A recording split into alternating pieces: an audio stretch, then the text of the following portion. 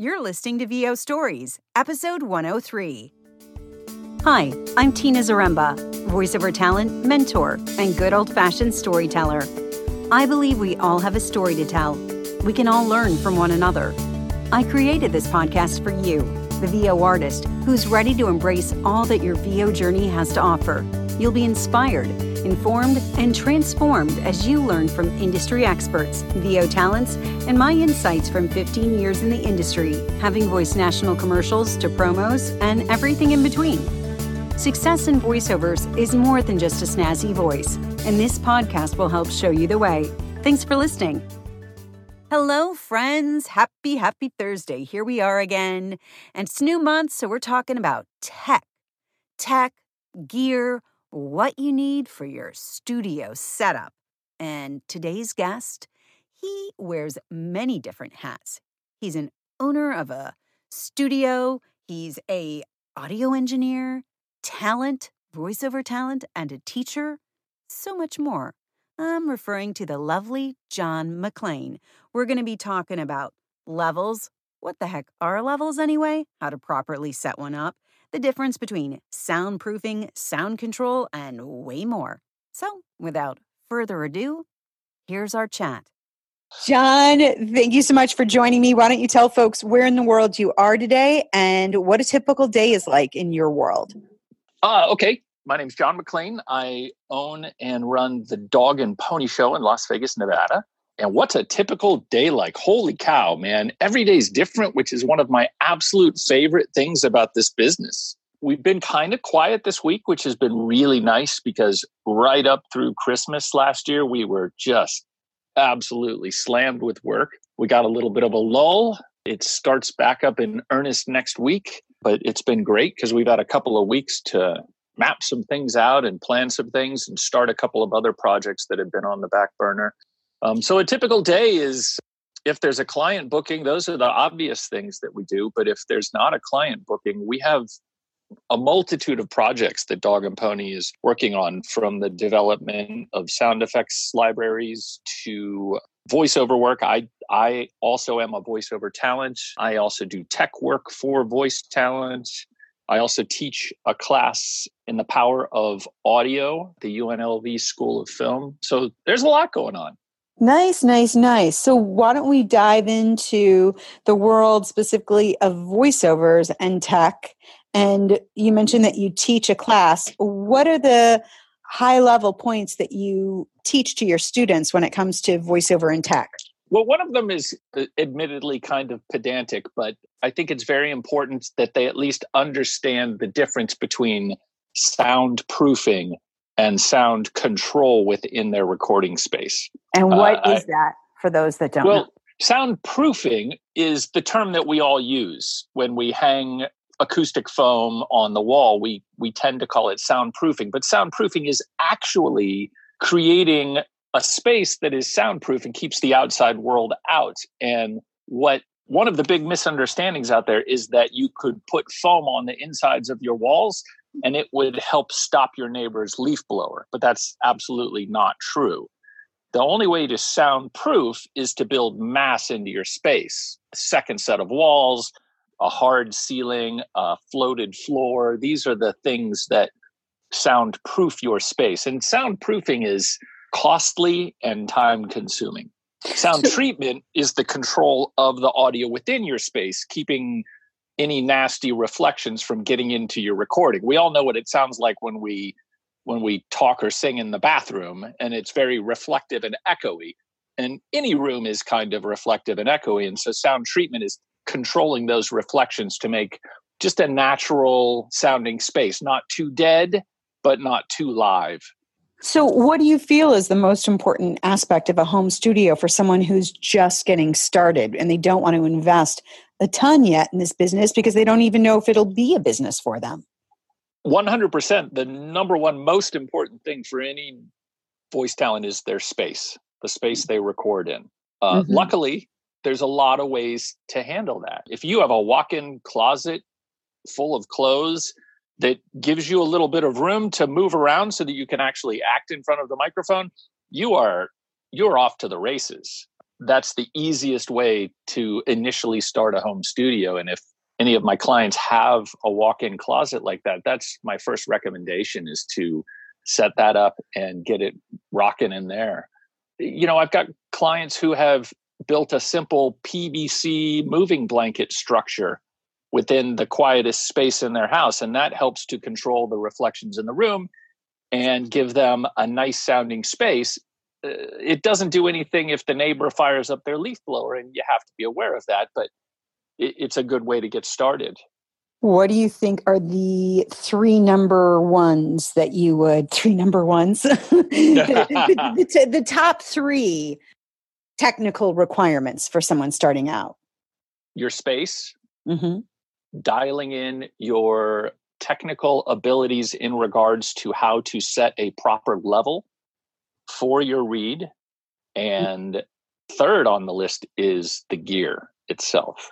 Do you think you need to invest a lot in gear, or? No. It's so crazy. We call it the democratization of the tools. It was not that long ago that a good piece of gear cost well in excess of $10,000. And now you can get a killer little interface and a microphone and a workstation and a computer for well less than $10,000. And some really great names are coming out with small interfaces. One of the best names in the business, Solid State Logic, just announced a small $200 interface at the NAMM show in Anaheim the beginning of January. And they're known for gear that is in the hundreds of thousands of dollars sometimes. And for them to put out a little interface like this speaks volumes to the market that's available to them. And really, the gear that we're seeing come out and the price we're paying for it, it's extraordinary. Yeah, no, I agree. It blows my mind within the last 10 years, the price point drop that we've seen. Do you have a favorite interface that you recommend to talent?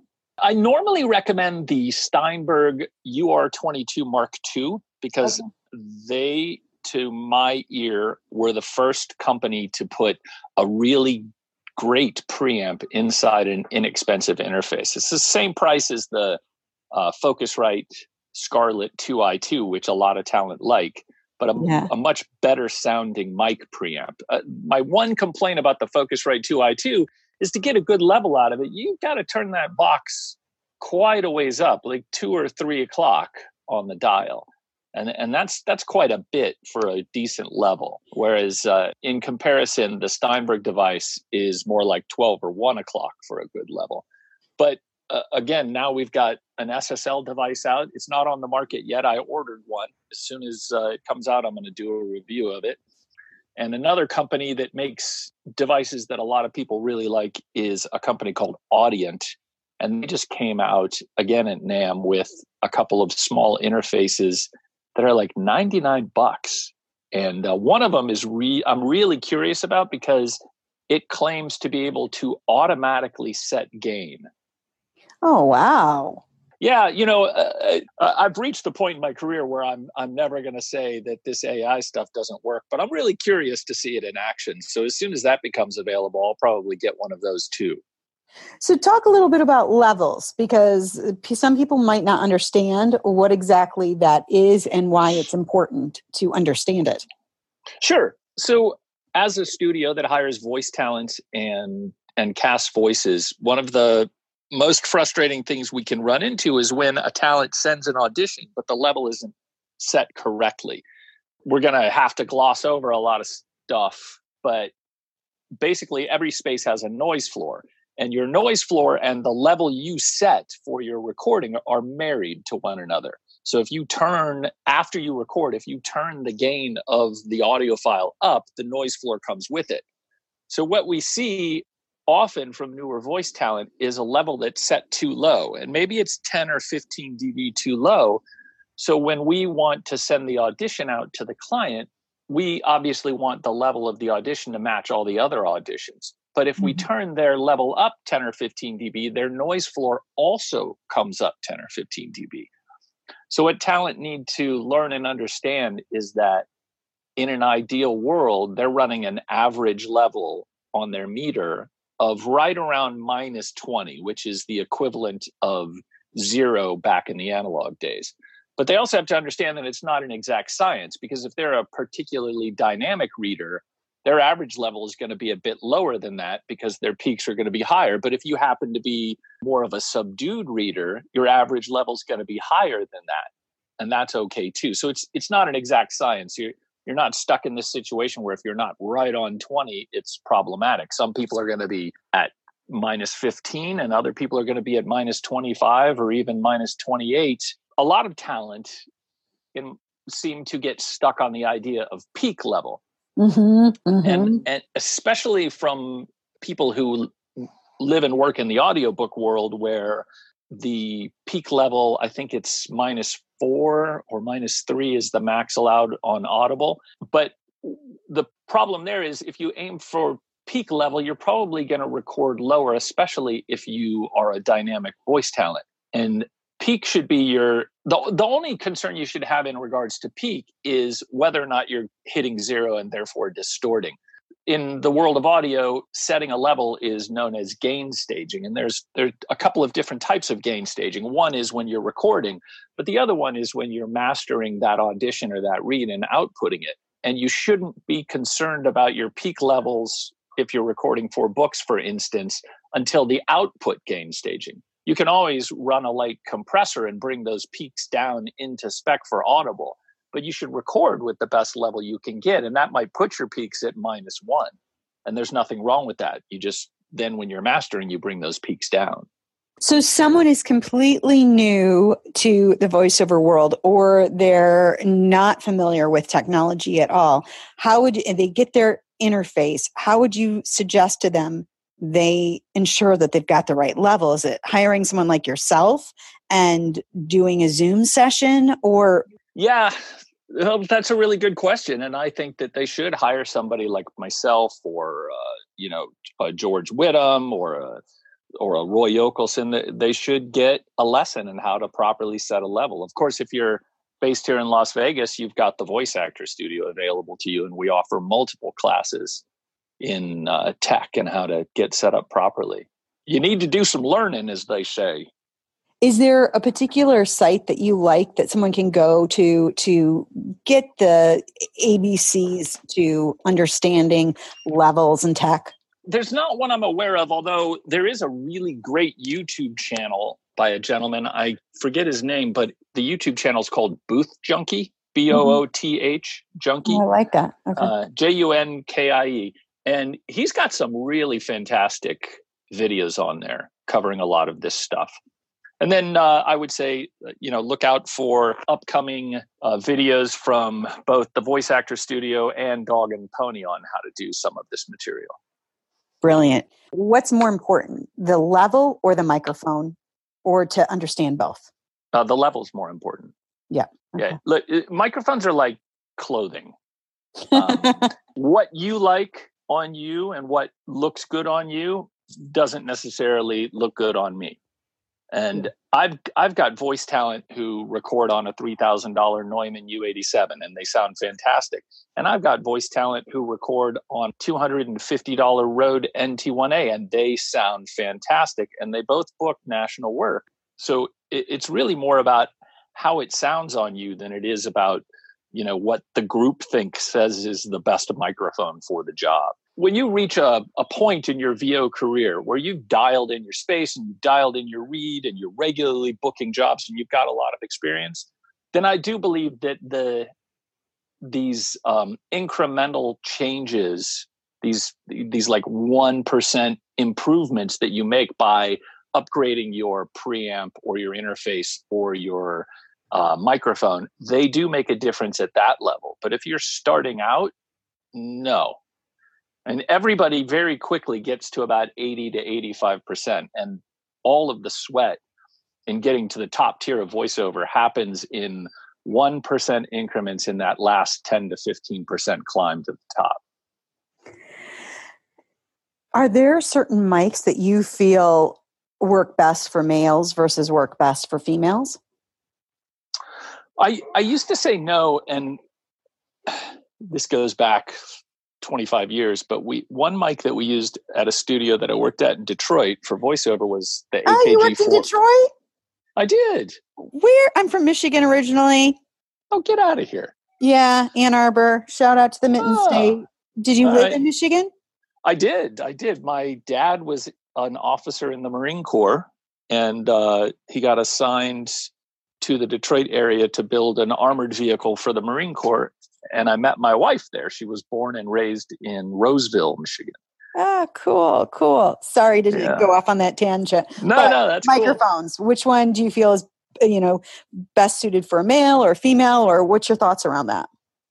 So I think it has more to do with the tonality of the voice than the gender. Yeah. So like I am a big fan of the very open and clear sound of the AKG 414, for example. But I have found, especially on deeper males, I'm not a fan of the sound of that microphone on them. Whereas I like it on women, but if it's a thinner voice guy like myself, I would describe my voice as kind of reedy, as in, like the reed on a wind instrument. I think I sound okay on that microphone. It just depends. I'm a firm believer in trying out different microphones on people and seeing which one is the best. And if you're a voice talent, I think you should try out some different microphones. You've really got to find a couple that work well for you. And it's ultimately it's a couple. You might start out with one mic, but if you're making money in the voiceover business, then you're going to want to have 2, 3, 4 mics at your disposal. Yeah.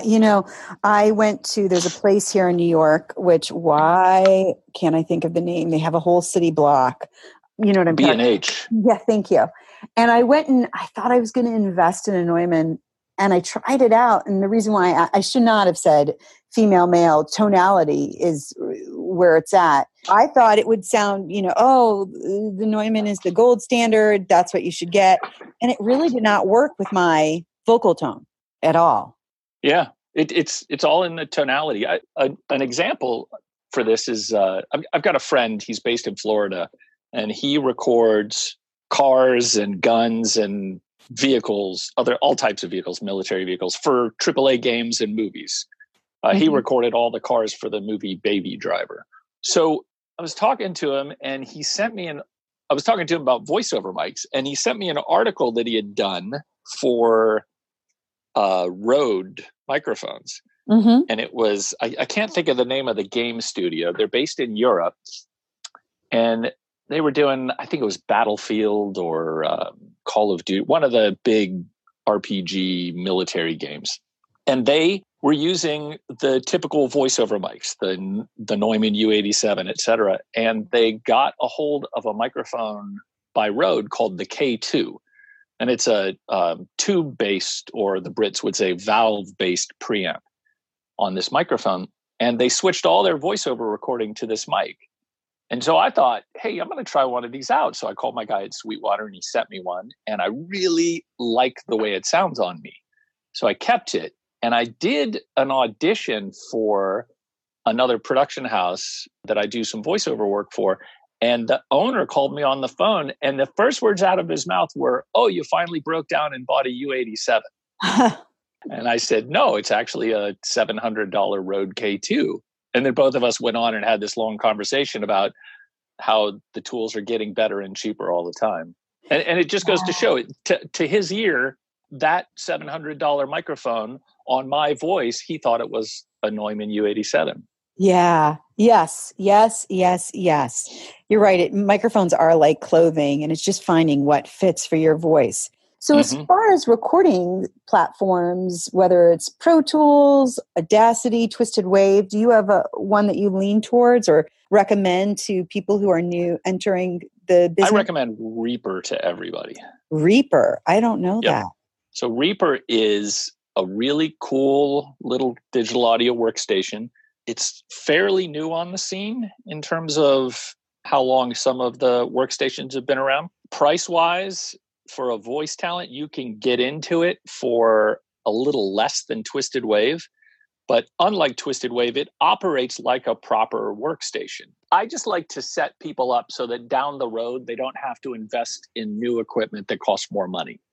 So if you're a person who likes to work in Twisted Wave, that's great. It's a great piece of software. As a matter of fact, at Dog and Pony, we use it not to record and edit jobs in, but we use it as a batch processor and mastering piece when we're doing sound for games. Okay. But I have two complaints about Twisted Wave in the voiceover business. The first one is, man, you got to click a lot. And clicks add up, There are little things that aren't done in a traditional DAW. Like, for instance, in Twisted Wave, if you have to cut a breath out, it automatically takes the audio to the right of the breath and slams it up against the audio to the left of the breath. And now you have to open that space up to find that natural pacing again. That's a lot of clicking. The way that a DAW like Pro Tools or we use Steinberg Nuendo here at Dog and Pony or Reaper work is you cut that breath out and the audio stays where it is. The other thing about a piece of software like Twisted Wave is if your client says to you, hey, here's a piece of music, can you put it under your voiceover? Well, to the best of my knowledge, you can't do that in Twisted Wave. Yeah, no. You can't have more than one track open at a time. Right. But Reaper operates like a normal workstation. And so you just open up a stereo track, put the music on it, and ride the fader to mix that music underneath your voiceover. And is Reaper, what I like about Twisted Wave is a monkey could operate it. I mean, it's literally like, play, record, rewind. Is Reaper as user-friendly? Well, in the realms of play, record, rewind, yes. But it also is a steeper learning curve. The upside is both on Reaper's website and on YouTube, there are a million here's how to do this in Reaper videos, including a bunch of videos done by voice talent get started in Reaper, including that guy I mentioned earlier, VO Junkie. Any plugins that you recommend? Everyone should have a decent compressor and a decent EQ. Now, you can, in just about everything except Audacity, you can start with what comes with the program. But boy, the guys who wrote the ones for Audacity, I don't know what they're doing. Those are just weird. I'm a big fan of the Waves products, but there's some other great stuff out there. It's not hard to find a good compressor and a good EQ, but those are the two most important tools for a voiceover talent. A little bit of light compression and a little bit of EQ to clean up the voiceover audition never hurts. I'm going to go out on a limb here and say I am not a fan of normalizing your VO auditions. I think that's becoming passé, because why aren't you a fan of it? Because in my experience, voice talent use it as a crutch. So they don't learn how to set a proper level. So then they just use the normalizer and everything comes up. And it's like hitting it with a sledgehammer. Yeah. And if you set a proper level and then you just learn how to properly apply some very light compression and a little bit of EQ to the voiceover, what you will find is that even if you do normalize after that, nothing moves, nothing changes because you didn't need to. And the other thing that happens is you find out that your auditions suddenly sound more like you, which is really at the end of the day what the client direction conversational means is they just want you to sound like you. If they set an improper level and then they hammer it with a normalizer, even if they took the time to craft a really lovely conversational read, everything becomes kind of loud and obnoxious and it's no longer a conversational read. Now you kind of sound like a DJ hyping Bob's Used Cars back in 1974. Totally hear you. Yes, and yes. So before we go, I want to ask, how can folks learn more about you? dogandponystudios.net is our website. You can check out Dog and Pony Studios on Facebook, at D, N as in Nancy, P Sound on Instagram and Twitter and TikTok. Oh, you're on TikTok. Fancy. Yeah. I'm not good at it yet, but I'm working it. And then JMacVO is my Instagram for my voiceover work. Awesome. So I want to ask one last question. What are 3, I don't know why I'm saying 3, I'm just stuck on 3 today, unexpected tips or tricks you'd offer to voiceover talent, be it around technology and the audio interface or just being talent yourself? Well, any experienced talent get the first one, but especially for new talent, you've got to move. The emotional impact of what you're putting into your words comes through your body movements. You smile, right? I mean, we can hear a smile. We can literally say to a talent, hey, could you do that again with a smile? And the read's better because you can hear a smile. So get some good acting training. That's important. It doesn't matter if it's theater or voiceover acting training. Film acting is good too, but it's more subdued. Whereas in my opinion, voice acting is more akin to theatrical acting. You kind of want to push it a little bit. Mm-hmm. I despise groupthink. So stop going on to the Facebook VO groups and asking what the best microphone or interface or software is. Just stop it. Why do you despise it? Because of what we talked about earlier. Yeah. Not every microphone is going to sound good on everybody. Right. And I don't mean this in a mean way, but it's part of the human condition to get a little bit of knowledge and then go out and show everybody how smart you are. Right. So who are you getting the information from? They may not know much more than you. So just be careful. That kind of drives me bananas. But the last thing is when I teach the VO Tech classes, I always tell them I have a couple of rules that apply to everything in the VO world for voice talent. And the first one is, if it sounds good, it is good. And the second one is, keep it simple. Oh, yes. Yes. We like to make things complicated, I think, we humans. We all do, right? But keep it simple. And remember, if it sounds good, it is good. There's a voice actress here in Vegas, and she had me over to her studio to just take a look at it for her. This is a dear friend of mine. But I was looking at her microphone setup going, what is this? It was just so bizarre. But on that mic, she would be so sibilant that she set the microphone up and so that it pointed perpendicular to her, and she talked across the front of it instead of talking into it. But it sounded good. So there's nothing wrong with that. There was an article on VO Extra maybe a year ago, and this gentleman was talking about how you have to record this way, and you have to set the mic up this way, and you have to do this, and you have to do that. And I did a rant video against that article because that's dogma. It's not true. It doesn't matter how you set up the microphone or anything like that, what gear you use, whether or not you use a pop filter, none of it matters. What matters is, does it sound good? Are you booking work? Then good. You did great. You are a wealth of knowledge. Thank you so much for taking the time. So talent can reach you again if they want you to listen to audio samples to, because maybe they don't know if it sounds good. Can they send you samples? And do you do any coaching like that where you'll listen? I do. Okay. I do coaching, and I will analyze somebody's samples. I charge $25 to analyze a sample, but you get a pretty comprehensive breakdown, and we do some back and forth. So it's not just one email and me sending you back an emoji of a thumbs up. You can hit me up via the Dog and Pony website. The email would be info@dogandponystudios.net, or send us a message on Instagram or Facebook. Is he not great or what? Thank you, John McClain. Thank you, thank you, thank you. I love his words, democratization of the tools. But now you can set up a studio for less than $10,000, way less. And years ago, it would have cost you that to get a decent mic. Awesome. Awesome, awesome, awesome. Guys, join me next week where we're going to continue this conversation about technology, gear, and whatnot with the one and only George Whittam.